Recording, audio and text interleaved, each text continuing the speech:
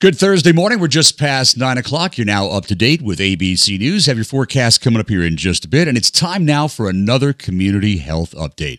And again, we speak with Milford Mayor Sean Strub and Dr. Doug Mannion with the Milford COVID Volunteer Task Force. Gentlemen, good morning. Good morning, George. Morning, George. All right, so here we sit, April 16th, and day by day this evolves. Sean, some of what is happening, big news in the Pike County area and across the state. What do you have for us? Well, the big news is that Dr. Levine, the Pennsylvania Surgeon General, and Governor Wolf yesterday have formalized recommendations into a directive that employees in stores wear masks and that the patrons of the stores wear masks. This is now mandatory. It'll be as of, I think, 8 o'clock Sunday evening.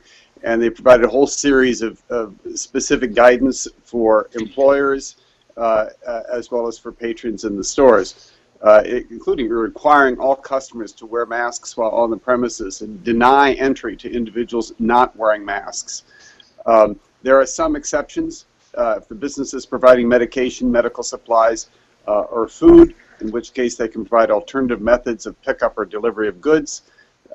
They're limiting occupancy to no greater than 50% of the number stated on their certificate of occupancy for businesses that are conducting business with the public. So this is a big step. We've been moving toward this, and more people. We know that each of us see when we're out shopping that a greater number of people are using masks. Now it is going to be obligatory. Compliance will be enforced from 8 o'clock this coming Sunday evening. And they specifically directed the Pennsylvania Liquor Control Board, the Department of Health, Department of Agriculture, Department of Labor and Industry, Pennsylvania State Police, and local jurisdictions to use their resources to enforce closure orders within their jurisdictions. So, while there's some hope that new cases are leveling off, this is just further evidence of how important it is that we not relax our guard, that we maintain the measures that we know will flatten this curve and that we need to keep at. Yeah, we have to be diligent, that is for sure. Again, starting with the washing of the hands for a lengthy amount of time. And again, not touching the mouth, the nose, the eyes, the ears, and wiping down surfaces and all of that, very important. Dr. Doug Mannion, as Sean just spoke, day by day with this, it's still a long way to go, correct? Yeah, there is. I got to say, George, I love the fact that you could rattle that off so quickly. I feel like I'm doing my job here. So well done, sir. So the great news is, there's just an overwhelmingly a great amount of acceptance in terms of mask wearing, at least in the Milford area where I am. Was in the store a couple of days ago. I had to stock up, and all but one of the people in the store, including employees and customers, were wearing masks, and they were very courteous and keeping 6 feet apart and trying to go one direction up aisles. So really, really good news, because when it comes to this, the one lever we know that we can pull now and it works is social distancing. Someday there'll be vaccines, we hope, sooner rather than later. Same with drugs.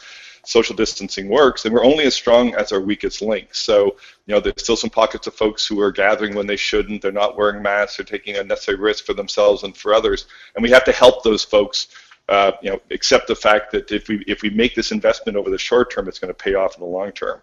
The other big thing is just there's a really robust discussion going on at the state level here within Pennsylvania and New York, also at the national level, in terms of how best to reopen. And businesses are being very active in saying, reopening is important for us to get the dollars flowing again, but if no customers show up because they're afraid that they might get infected or may infect others, that isn't really the solution. So great discussion. I'm sure it's going to land in a good place, but we're not quite there yet. I think we're hearing from the White House today a blueprint for reopening nationally. Let's all hear what that is. And then lastly, it's clear that there's still issues regarding access to testing. And in speaking to central labs, commercial labs, they actually have the kits available to process. There's something going on with the supply chain between the manufacturers of the testing kits to the doctors, to the patients, then to the central labs. I think better coordination of that is needed. I think we still need more production of everything, but there clearly is optimization of the supply chain that needs to occur. Okay, so day by day, hour by hour, minute by minute, but staying diligent and following all the protocols that we have come to understand and know. and practice them. That's the main defense we have right now. All right, Sean, Milford COVID Volunteer Task Force. If someone wants to find out more information, wants to get a hold of you, how do they get a hold of you? Sure. They can email protectpike@gmail.com, or the Milford COVID Volunteer Task Force Facebook page also has lots of information and ways to reach us. And there's lots of information, all the stuff we talk about on here, plus much, much, much more about available resources for people who are unemployed, about mask making, about getting masks. So we're glad we respond almost immediately to anyone who contacts us. All right, fabulous. And anyone who's just listening to this, you're just joining at the end of this interview, you can find this interview online at radiobold.com. If you're using the radiobold.app and you're listening to one of our radio stations, we have a banner at the top of any page when you're listening to our stations, just to click on the COVID-19 Community Health Update links, and you can listen to any of our community health reports. And gentlemen, if anything else comes up, of course, get a hold of me ASAP. We'll talk to you real soon. Thank you very much, George. Thanks, George. Such an important public service you're providing. We really appreciate it. And we love doing it. Want to keep our community safe and our listeners safe as well. Have a great day, and we'll talk to you soon. Okay, thank you.